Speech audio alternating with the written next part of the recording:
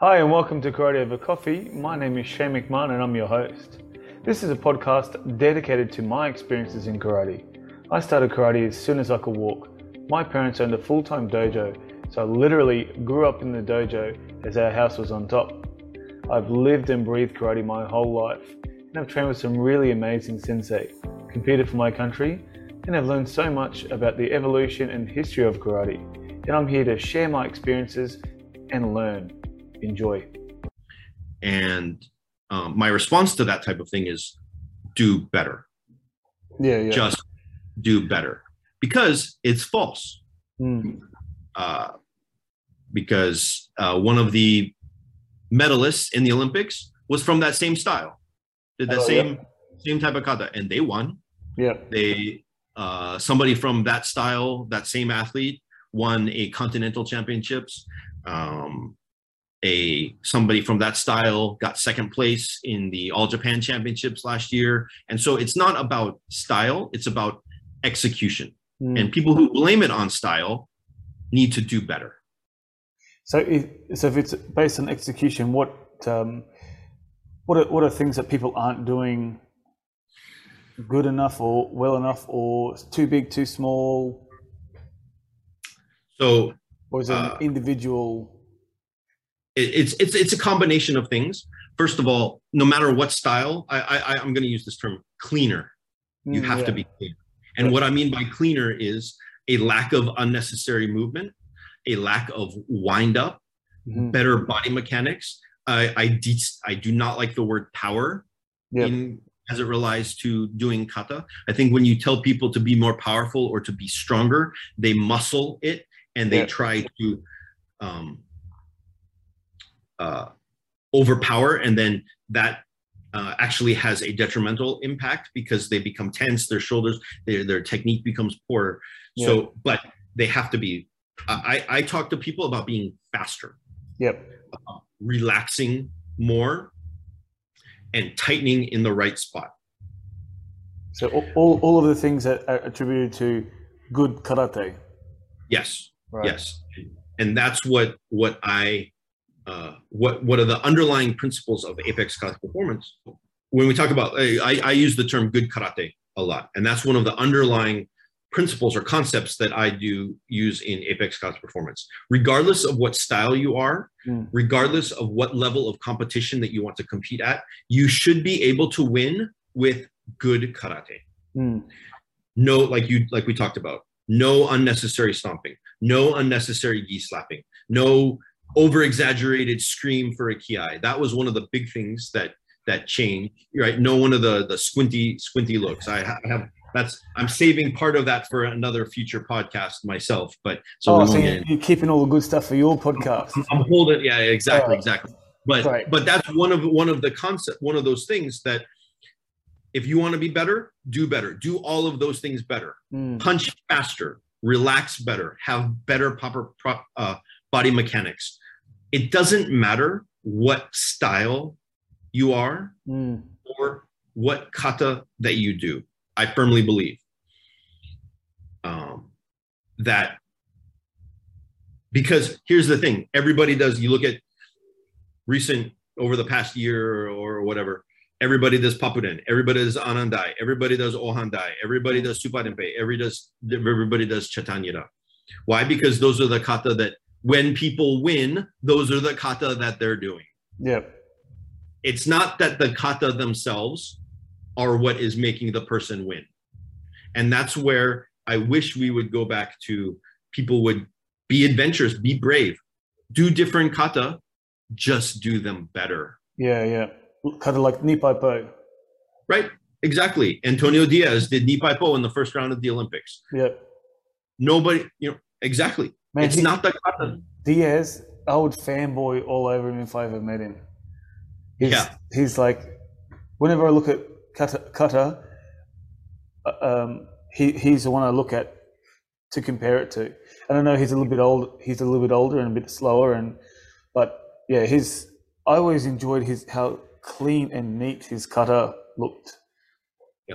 And so and he was a great competitor. Right. And so great kata, great technique. And so that's where it becomes less about the competitor. I'm sorry, the kata, and more about the execution of the kata. So when people ask me these things, it really is as simply as do better, be faster, be sharper, be crisper.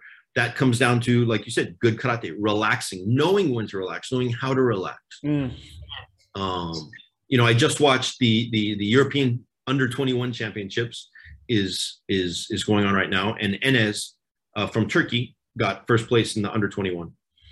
And I watched his unsu just a few minutes ago. One of my athletes sent me the video, and I actually think that his kata might be better than Ali, who got bronze in the Olympics. And so I'm looking at it like, I think his kata is better. It's cleaner. So, those are the type of things. Now, the study of how to do all of those things, well, I'll send you my PayPal and we can talk about those separately. Well, on that, how do people generally find you? Is it athletes that contact you, or is it their sensei, or is it a combination of those, or do you go seeking out particular athletes? Or? All of the above have happened in certain circumstances. So I described how Apex got started. I was actually at the dojo that I was going to when I lived back in the United States for a short period of time. The one of the students there, when he found out that I had been on the national team and whatnot, had asked me to kind of help start coaching him. And so we had kind of a couple of us had like a Sunday morning training class, and it was like just going over some competition stuff. We had a Sunday morning, like an informal, just competition training class. There were 2, sometimes 3 of us. And then one of my friends who I made was a kumite athlete, but has his own dojo, Okinawan, traditional Okinawan Goju Ryu, does Matayoshi Kobudo, but also competes, has competed at WKF Series A events around the world, approached me and said, hey, sensei, I'm a kumite guy. I'm not a kata competitor, but I have these students who want to compete and try to become on the U.S. national team. Can you help them? Well, that was kind of where, like, maybe we can turn this into something. And that was kind of the nucleus of what ultimately became Apex Scots Performance. And then I've had people reach out to me on social media, contact me and say, hey, I'm here and I don't have a coach or a sensei. Can you help me? And so, I have an athlete that I've been working with today. She couldn't make it today. But over the llast several weeks and since last year, we've been working together. And then she got second place in the China National Championships earlier this year, or I guess it was last year now, at the end of last year. And then another student who sensei had passed away, dojo had closed, and I think started following me on Instagram or something like that, or liked one of my images. And then I looked at, like, who is this person, or what are they at? And I saw that we were from the same area. And then I started looking through theirs, and they actually had a post to where they were looking for, like, does anybody know anybody who's a coach or a sensei around in this area? And so I reached out and I said, hey, I'm here. We're in the same area. Maybe we can work together. And then we had a training session, and they liked what I had to say, what I had to offer, and then that person ended up becoming my personal student. So it's been and then recently I had a friend of mine reach out to me that a friend of theirs had reached out to them and said, hey, Michael, we would like to, maybe could we train with Michael? We don't know him and we don't feel comfortable reaching out to him, but could you ask for us if we could set up a training session? And then we did that. And so it's all of the above, and So how does the training, do they send videos, or do you do live, or how does it work? So sometimes also a combination of all of that. Before it's always best if we have the ability to train in person, obviously. Yeah.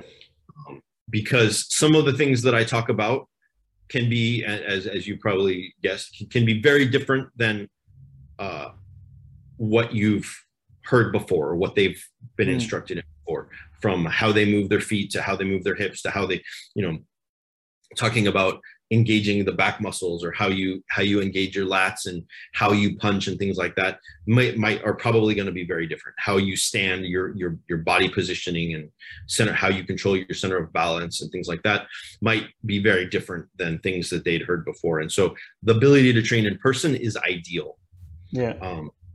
Given today's current situation, that's not always possible. So, or where they're located geographically. So what I will do first is I would ask them to send me some videos of themselves from a variety of different angles. And so I can just have a basic understanding of how they move to begin with, what level they're at, or how they move physically, how they move their feet, how they move their hands. And then we will do, FaceTime or a Zoom call, and then we'll go from there. Yeah. If they are, depending on what kata they do or what style they are, I may be more, like for example, I have a Shito-ryu background also. So if somebody comes to me and says they're Shito, then I know what Shito is supposed to look like. Then I will say, no, that is stylistically, that is incorrect. If you're doing Shito-ryu and your hips are forward, if you're in Neko Ashitachi and your hips are completely forward and your chest is forward and you're doing Shitoke, that is wrong. Yeah. Right. So I will make that type of technical correction that is not the way it's supposed to be done, for example. Or you lost your balance there because you were, your body rocked back onto your heels and then you didn't have good balance, or you didn't have. So the things that I will look at are slightly different, or I will adjust them based on what style they're doing. So as I speak in general concepts, not about what stylistic, I guess. So it's about concepts versus the style. And so, go ahead. Have you had any negative feedback from? I mean, not all sensei are open to different ideas and feedback on how to move. Have you had any negative views on that, or you already? I would assume you'd have a pretty good relationship with that sensei already. So if this is where if that sensei is coming to me, then what I also say is, this is what, when you're in the dojo and you're doing what we would call curriculum, your dojo curriculum, then do it however your sensei says that you're supposed to do it. Yep. If we're talking about your competition aspects, because for example, I'll give you an example. You could say, let's use Okinawan Goju-ryu. You could have 4 Okinawan Goju-ryu practitioners from different groups, and they all do things differently. Yeah. So when somebody comes to me with a Goju-ryu kata, my standard default is, how does JKF Goju Kai do it? If we're talking about competition. And so I don't care what you do in the dojo, but if you're going to do Supa-rinpei or Kururumpa in competition, USNKF, WKF sponsored competition, I would suggest that you do it this way. This is how I am going to show you how to do it. Because that's kind of the standard, right? That's what you see. And if you want to do well, and so this is where I kind of also differentiate karate and sport from, or martial art and sport. Sport has rules, like Ken Nishimura. Yep. Tried to run out of bounds to use the rules in his -75 bout, and he got caught with a high kick with like 0.1 second left. Yeah. And he lost. And so there was a commentator who, in Japanese, who was like, "No, I've watched the video, and he wasn't trying to run away. He was like cutting the distance."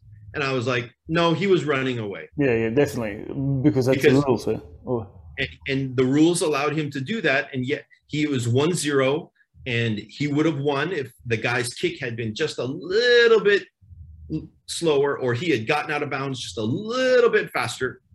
But that's the rules, right? So when you compete, then this is how you're going to do it. So, and I can separate competition from like traditional, if you will. Yeah, yeah. A lot of people have that difficulty, and so Yes. when we're doing, for example, Goju-ryu, Suba-rinpei, or Kuru-runpa, this is how you should do it because this is what will win. The goal of doing competition is to win, right? So nobody went to the Olympics with the idea that, man, I don't care about that gold medal. I'm just so happy to be here. Well, no. I think if you did, but anyway, yeah. Generally speaking, no, okay, yeah, that's right. Let's set karate aside for a minute. Nobody competing in the 100-meter, the men's or the women's 100-meter dash, 100-meter sprint dash is thinking, you know what? I'm just here to run. Yeah. No, they're in it to win it. Sure. Yeah. Definitely. So, that's where. So that's kind of what I will do when they come to me is if you want to compete, this is how you should do it. How do you vet the athletes? How do you pick and choose who you want to work with? Have you said no to people? And I haven't really had to do that to do that yet. Great, because I'm feeling like a comeback. You never know, man. Hey, Masters division, right? The experience division. Bro, I'm still in my 30s. Oh, dang. I'm a couple of days away from turning 40, but anyway. There you go. I just look old. Thanks, mate. Thanks for pointing that out. Well, we won't get into the discussion of what age group I compete in. So super vets. So when you're you haven't said no to anybody as yet? I haven't had to say no to anybody as yet. There are some that I will. What's happened is I've kind of like, okay, we will just kind of distance ourselves if I'm not sure, if I'm not comfortable, or if the situation doesn't, like, okay, that's fine. We'll just, like, I'm not going to pursue you to continue the training. Yeah, if you don't pursue me, yeah. And what about how do you look at somebody? I mean, if somebody came from, let's say, Australia and wanted to train with you, but they didn't quite fit what you wanted. So I don't look at it that way. Okay. So I try to, I want to get to know somebody first. I want to know why they're doing what they're doing. We have this presumption that people are doing karate and they're good people, which isn't always necessarily the case, but a lot of, the vast majority of karate people are good people. And so when I look at why are they doing, what is their goals, I kind of look at Apex as, how can I help them achieve their goals at whatever level that is. If I have some skill, and so, like, even my videos on my YouTube channel, I put out stuff that should be applicable to any karate practitioner, regardless of whether they do competition or practical bunkai or just regular dojo. They just want to go to the dojo. Everything that I put out should be applicable to you to help you improve your karate, no matter what it is. One video, one of my seems to be one of the popular videos is just my Maegeri video. Like, I don't know if you know, but I adapted how I teach Maegeri. Awesome. And so did my sensei in Japan, who's 88. Wow! Thank you very much. He either copied me, or because I put a video on it, or he copied you, or he's been doing it for so long. So either way, it's the same as an 88-year-old. Well, I mean, I don't. The way that he kicks is not the way that he teaches it. Yeah. The way he teaches it. Okay. Yeah. Perfect. Well, that's awesome, man. Thank you very much for saying that. And so, and another one is how to train kata at home. I did it here in my living room, and I taped off some spot on the floor, and I set the video up in the living room, and I intentionally used a kihon kata, a basic kata, rather than a competition kata or an advanced kata, to show that it's the concepts of what you're doing on how to train when you have limited space, not the kata itself. If you understand what I'm doing in the video and how I'm doing it, you can apply that to any kata that you do, whether it's a competition, whether it's Suparenpei, Chatan, Ana, whatever. But I intentionally, for my training for that video, I intentionally chose a basic introductory kata. And what is your YouTube page? Just Apex Karate Performance. Apex Karate Performance, not Apex Performance Karate. No. If you Google Apex Performance Karate, you probably might not find it. Apex Karate Performance. Apex Karate Performance. Yeah. Now, before you wrap up, coffee, which is coffee. Well, we've been talking for close. What's that? More than 2 hours now. So you've drank all your coffee. Yeah, my coffee is empty, unfortunately, but I have this awesome Starbucks mug from Japan here. Oh, so this is what my coffee is. Not one of my official Karate Over coffee mugs. Yeah, and unfortunately, I need to get some coffee mugs made. Yeah. Oh well, I'll definitely send you one over. But what is your coffee preference? How do you have your coffee? I like lattes, cafe latte. That's kind of my standard go-to. I drink almond milk, soy. Just regular, whatever we can get here. It's actually a Korean import milk, but generally I prefer organic whole milk if I could get it. Yep. But obviously that's difficult here. But for coffee, I drink Black Rifle Coffee from the United States. It's a small veteran-owned company based out of Utah, I believe, Salt Lake City, Utah area. Okay. And so I support it. It's called Black Rifle Coffee. Yep. And then it's owned by a vet? Yeah. U.S. Army veteran. Okay. So that's great. We, you get on the coffee there, going completely off the topic of karate, but I was never much of a coffee drinker for a long time. And we had the opportunity to go to Vienna on a trip, my wife and I, and she kept talking about Viennese coffee, and I was like, yeah, whatever. Viennese or Vietnamese? Viennese from Vienna, Vienna, Austria. Yep. So we went, and it's really good. So that kind of turned me on to, this is what good quality coffee tastes like. Yep. Well, have you had Vietnamese coffee? I have had Vietnamese coffee, and that is... I love that coffee too. A jolt of adrenaline in a cup. It's a punch to the face. And the throat. Yeah.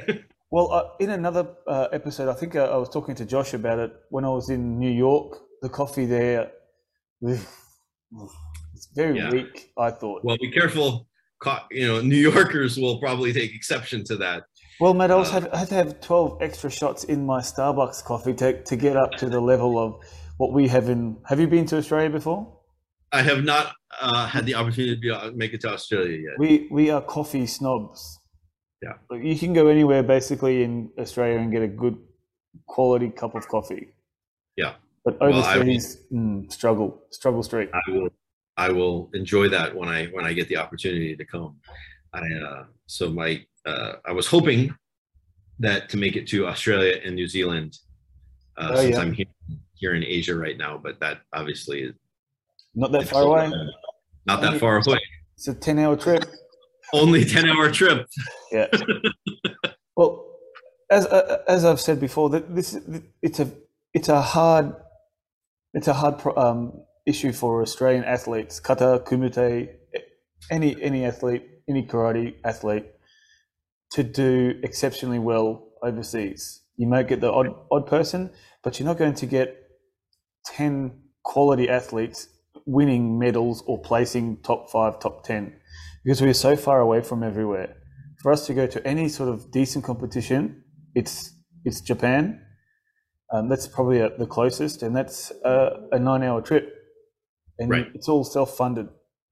So that's where I kind of touched on this in the my last podcast in the After Action report about the Olympics, but the qualification process for the Olympics and the way it was structured with events every month, Yeah. spread out all around the world. Europe, the Middle East, Asia, South America. One event up in North America was grueling, and it's like you said, it's that is only exacerbated by if you live in a country like Australia that is just geographically where it's at. It makes it so much harder. Yep. Imagine some of these South American athletes also, for example, depending on where you're at, you've got to fly up to Miami to then catch another flight somewhere else to get to where you're trying to go. And so there's also the funding aspect too. I mean, countries like Iran, Turkey, and some South American countries, they're government funded, or they have scholarships or whatnot. And America would be very similar. It's all amateurs.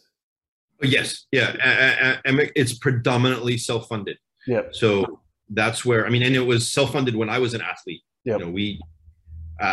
I actually had to borrow the money to compete internationally from my girlfriend, who now my wife. But at first I wasn't working yet after I graduated college, and so I had to actually borrow money from her because I was training so much that I couldn't really work until I got it all, until I eventually I ended up getting a job and then kind of doing that and making that adjustment. But when I first started competing internationally, I was like, I'm training 5-6 hours a day. Yeah. And I have to sleep sometime so that I'm able to train that time. And then that doesn't leave a pay for the training. And I'm like, I don't know how this is going to work. And so and yes, countries like Iran, Azerbaijan, I think Kazakhstan, some of those countries, the Ukraine maybe, where the government pays for it. But for example, I assume Australia is very similar. The United States, the U.S. Olympic Committee, the NKF, they don't get government funding. Yeah, same. Yep. And so the burden lies predominantly on the athlete, and that's one of the topics that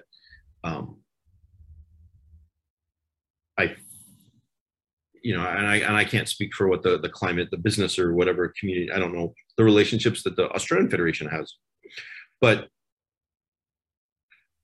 I think that there should be more effort made by these national federations to get corporate sponsorship at the federation level. Not at, yes, athletes can get individual sponsorships and stuff like that. And you can see, the WKF allows them to put the patches on their sleeve but that shouldn't have to be necessary.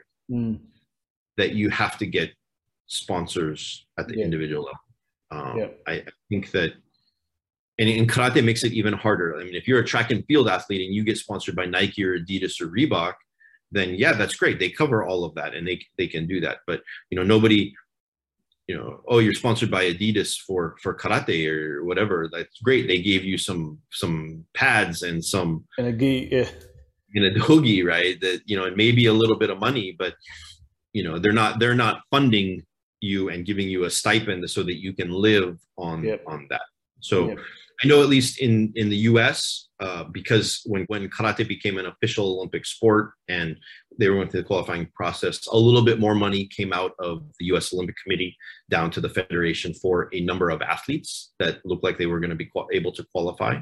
But that was the exception rather than the rule. And so I would look at ways, if I was the HMFIC, if I was in charge, I would try and figure out ways that at the federation level to get more sponsorship to be able to take that financial burden off of the athletes so that they can train.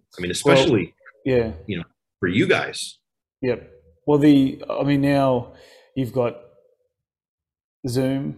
You've got videos, YouTube Sensei, but you've also got Apex Karate Performance as a way for you to improve your own karate. That's right. Apex Karate Performance. That's it, man. You're evolving. The traditionalists won't like it, but anyway, that's how we roll. But I am a traditionalist. I know, and that's what makes it so interesting.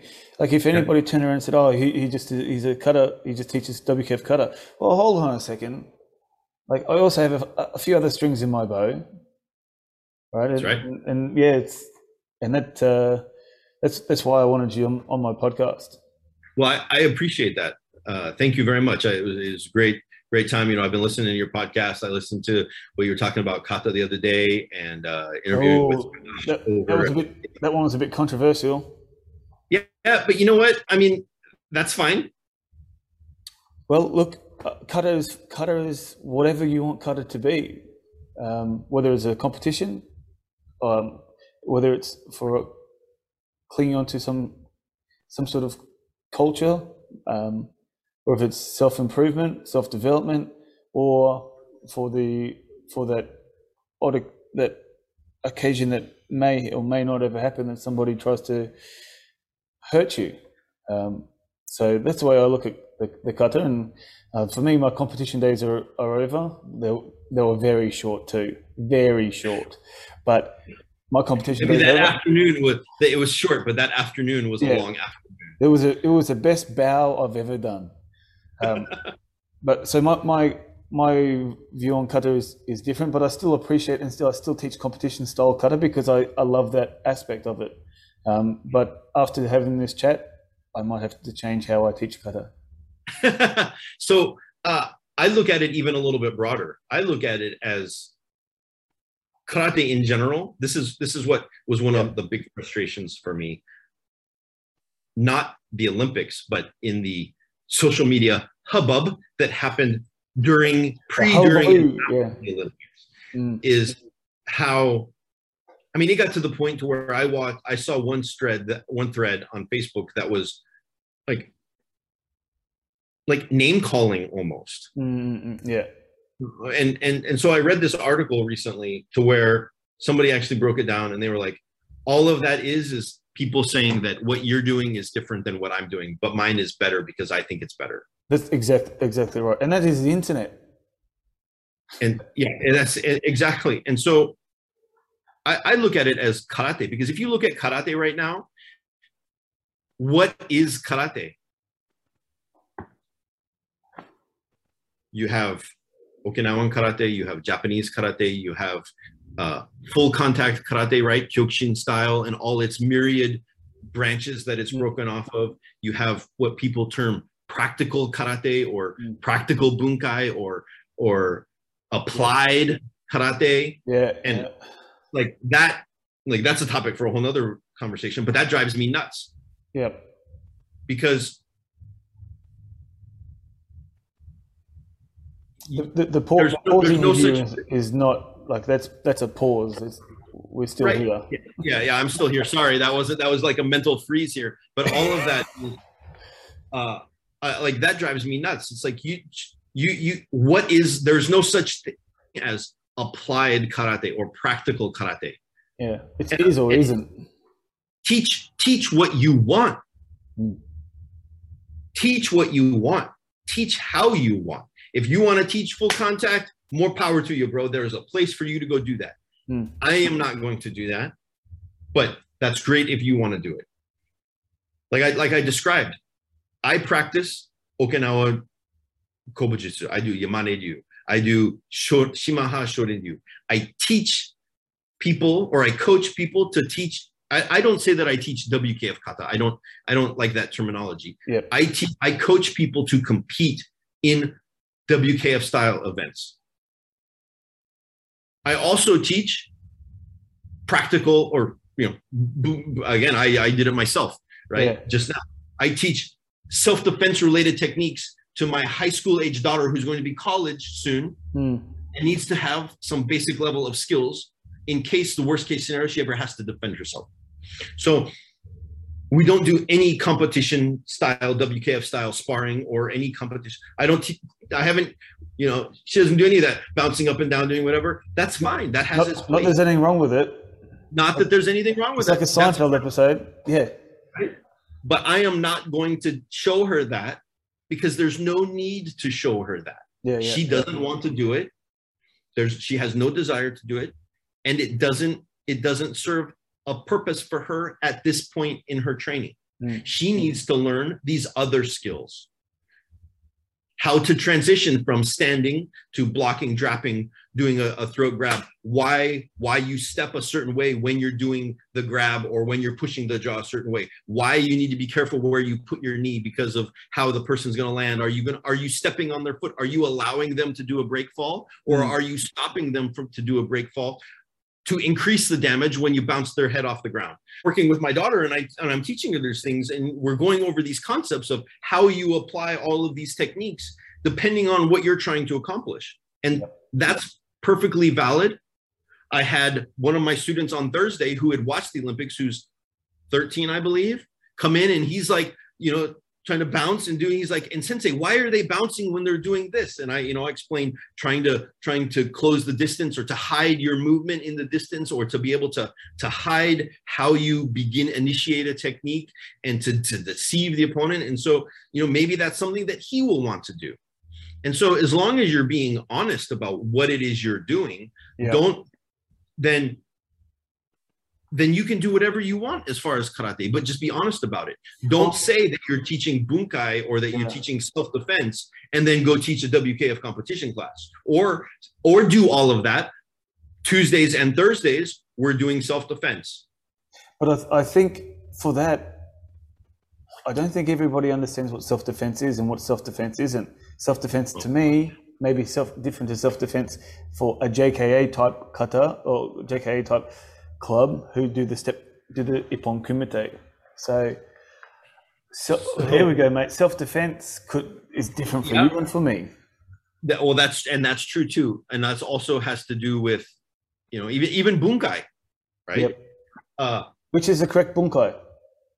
Well, I mean, whether there's correct, and again, when you say correct, is it based on technique, or is it based on the underlying concepts? For example. And I also take this as a learning progression. Also in karate, when you're doing your techniques, the expectation that I have for my athletes is also tempered by their experience level. One of my friends, one of my Okinawan Goju-ryu practitioner friends, when he goes to Okinawa, they talk about, at their dojo, they use the phrase Godan waza, Godan techniques. So your technique should change based on your karate development. What you're doing as a shodan should not be the same thing.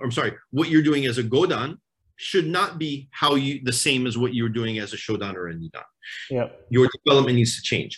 And even how we teach bunkai and how we teach kihon should be the same as well. When I'm doing something, regardless of style, how I do something when I'm teaching my yellow belts is different than how I'm going to do it for my own training, because I need to show them how to cross their arms to set up, to prepare the block. Yep. Basic karate technique, right? But I should not be doing that. Even if I'm in a class setting and somebody else is instructing and I'm doing the moves, I should not be doing that myself at my level. I would expect somebody at the Godan or Rokudan level to be able to move from one technique to the other without having to cross their arms like they did when they were a white belt. Yeah. But that was an example of something I had to correct one of my athletes on. Why are you? Because she teaches a lot of beginners. She's teaching at a dojo, and she's teaching, and that has influenced how she is doing her kata.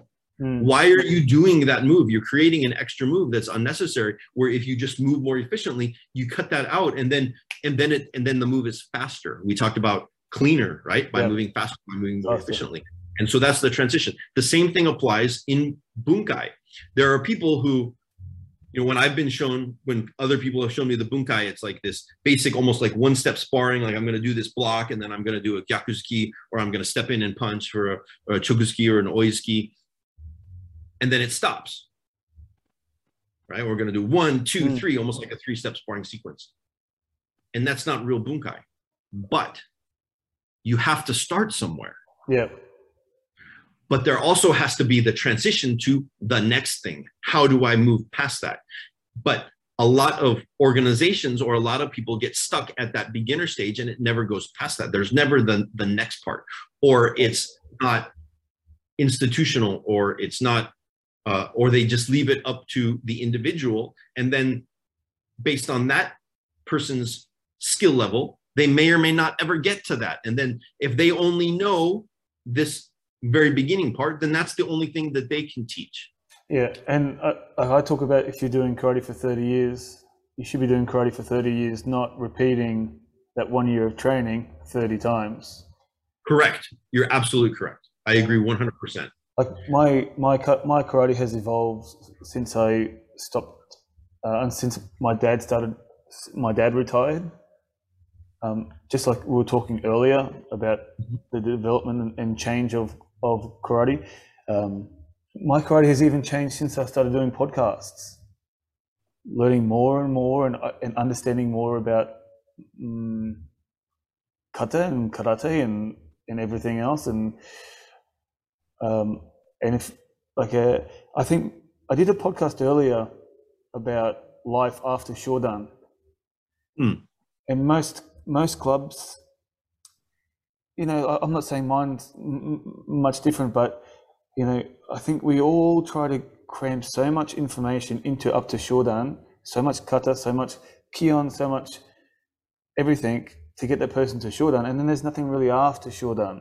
It's maybe kata, like there might be advanced kata, whatever that is, or advanced kumu or kobudo, but there's not much after Shodan. So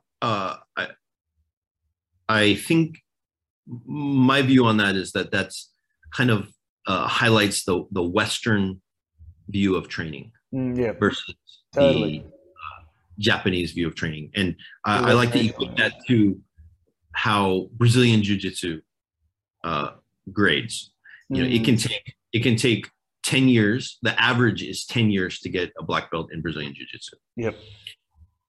1 year to get a blue belt, another 2 to 3 years to get a purple belt, another 2 to 3 to 4 years to get a brown belt, a couple more years after that. Because they look at the black belt predominantly as the goal. Whereas Japanese or karate, Japanese martial arts, Shodan is just the beginning. Yeah. I describe it as you've reached a basic level of you've reached a basic level of proficiency in a basic level of techniques. And now once you reach Shodan, now you should understand a few concepts to be able to learn real training, to be able to learn real techniques, how to move better, how to move more efficiently, how bunkai is really supposed to work. And so this is what makes this difficult is training has also changed in that, you mentioned the interview with Oshiro Sensei that you watched. Yes. And how he described his training with Kishaba Sensei, learning Yamane Ryu, was not in the dojo. They never went to a dojo. I think Kishaba Sensei actually opened his dojo after Oshiro Sensei went to the United States. All of their training was done one-on-one or with Nishime Sensei, who's also in the United States teaching, and maybe like a very small other group. But it was all done at Sensei's house, in his garden or his outside. And that is the traditional way of teaching. And so you're able to have it's like a perpetual private lesson. You can progress much faster doing that than in a group class setting. Yeah, where everything's a cookie cutter approach. And so, but because that's our standard way of training, and we're not able to have one-on-one dialogue, and I witnessed this, and I'm sure you've witnessed it in class. If I stop to address the white belt or the yellow belt about something that they're doing, what are the 12 other people doing while I'm stopping that? Is there a senpai that can come and continue to drill them, or are they standing there waiting for the next command or the next instruction? Yep. And so that's just a byproduct. So when we talk about Shodan, we try to cram so much in. Yeah.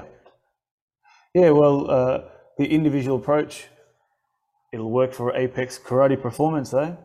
It does. The vast Swings and majority of our roundabouts, mate. stuff is going on. Swings and roundabouts. Well, look, we might keep it there because otherwise my wife will kill me if we keep talking for the next 3 hours. Right? So sounds good. But we got to save something for next time. Yeah, definitely. We'll catch up again for sure. So how do people get in contact with you? And is there a maximum amount of athletes that you will take? I mean, like if you've got, after I try to keep the cap around 10,000 dollars or people. Yes. $10,000 per athlete. Yep. Yes. No.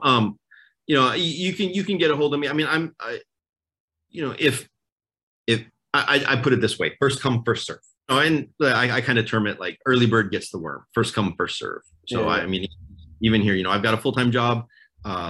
I train on the weekends. I mean, I train personally at night and on the weekends.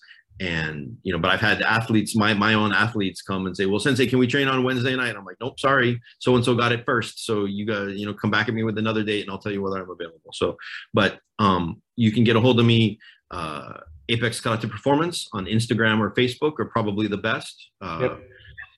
That's the best way that you can reach me if you want to view. And of course, got to follow the podcast. I got to subscribe to the podcast and set your notifications. Click here. Click here so you get that. And then also the YouTube channel, also very important. Yeah. And also you can check me out on channel. Bujin TV. The Bujin TV, yes. If you aren't on there, James, shoot over some money. But if you haven't checked out, I mean, as long as I just need you to put my PayPal, thing right there. Yeah. I'll send you the QR code. And it'll flash. It'll flash. Exactly. But yeah, definitely check out your YouTube channel because podcasts are great. However, it's hard to see the technique. So make sure you jump onto your Apex Karate Performance YouTube because there's so many great things in it. Concept of moving and those sorts of things. But if you want more personal attention, make sure you go through me first, so I get a cut, and then I'll direct you. But I appreciate you having me on the podcast. It was great chatting, great talking about this and things like that. And I'm looking forward to the next time. Yeah, cool. All right. Thanks, mate. All right. Take care. Be safe. Cheers. Thank you for listening to Karate Over Coffee.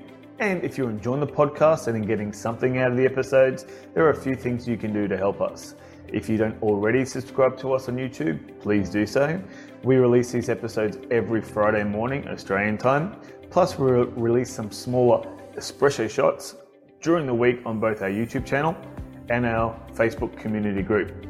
You can also subscribe to us on our Apple or Spotify. Leaving a 5-star review will be very beneficial as well. If you have any suggestions or topics or feedback or anything that you want to talk about, please put it in our comment section on our Karate Over Coffee community Facebook group.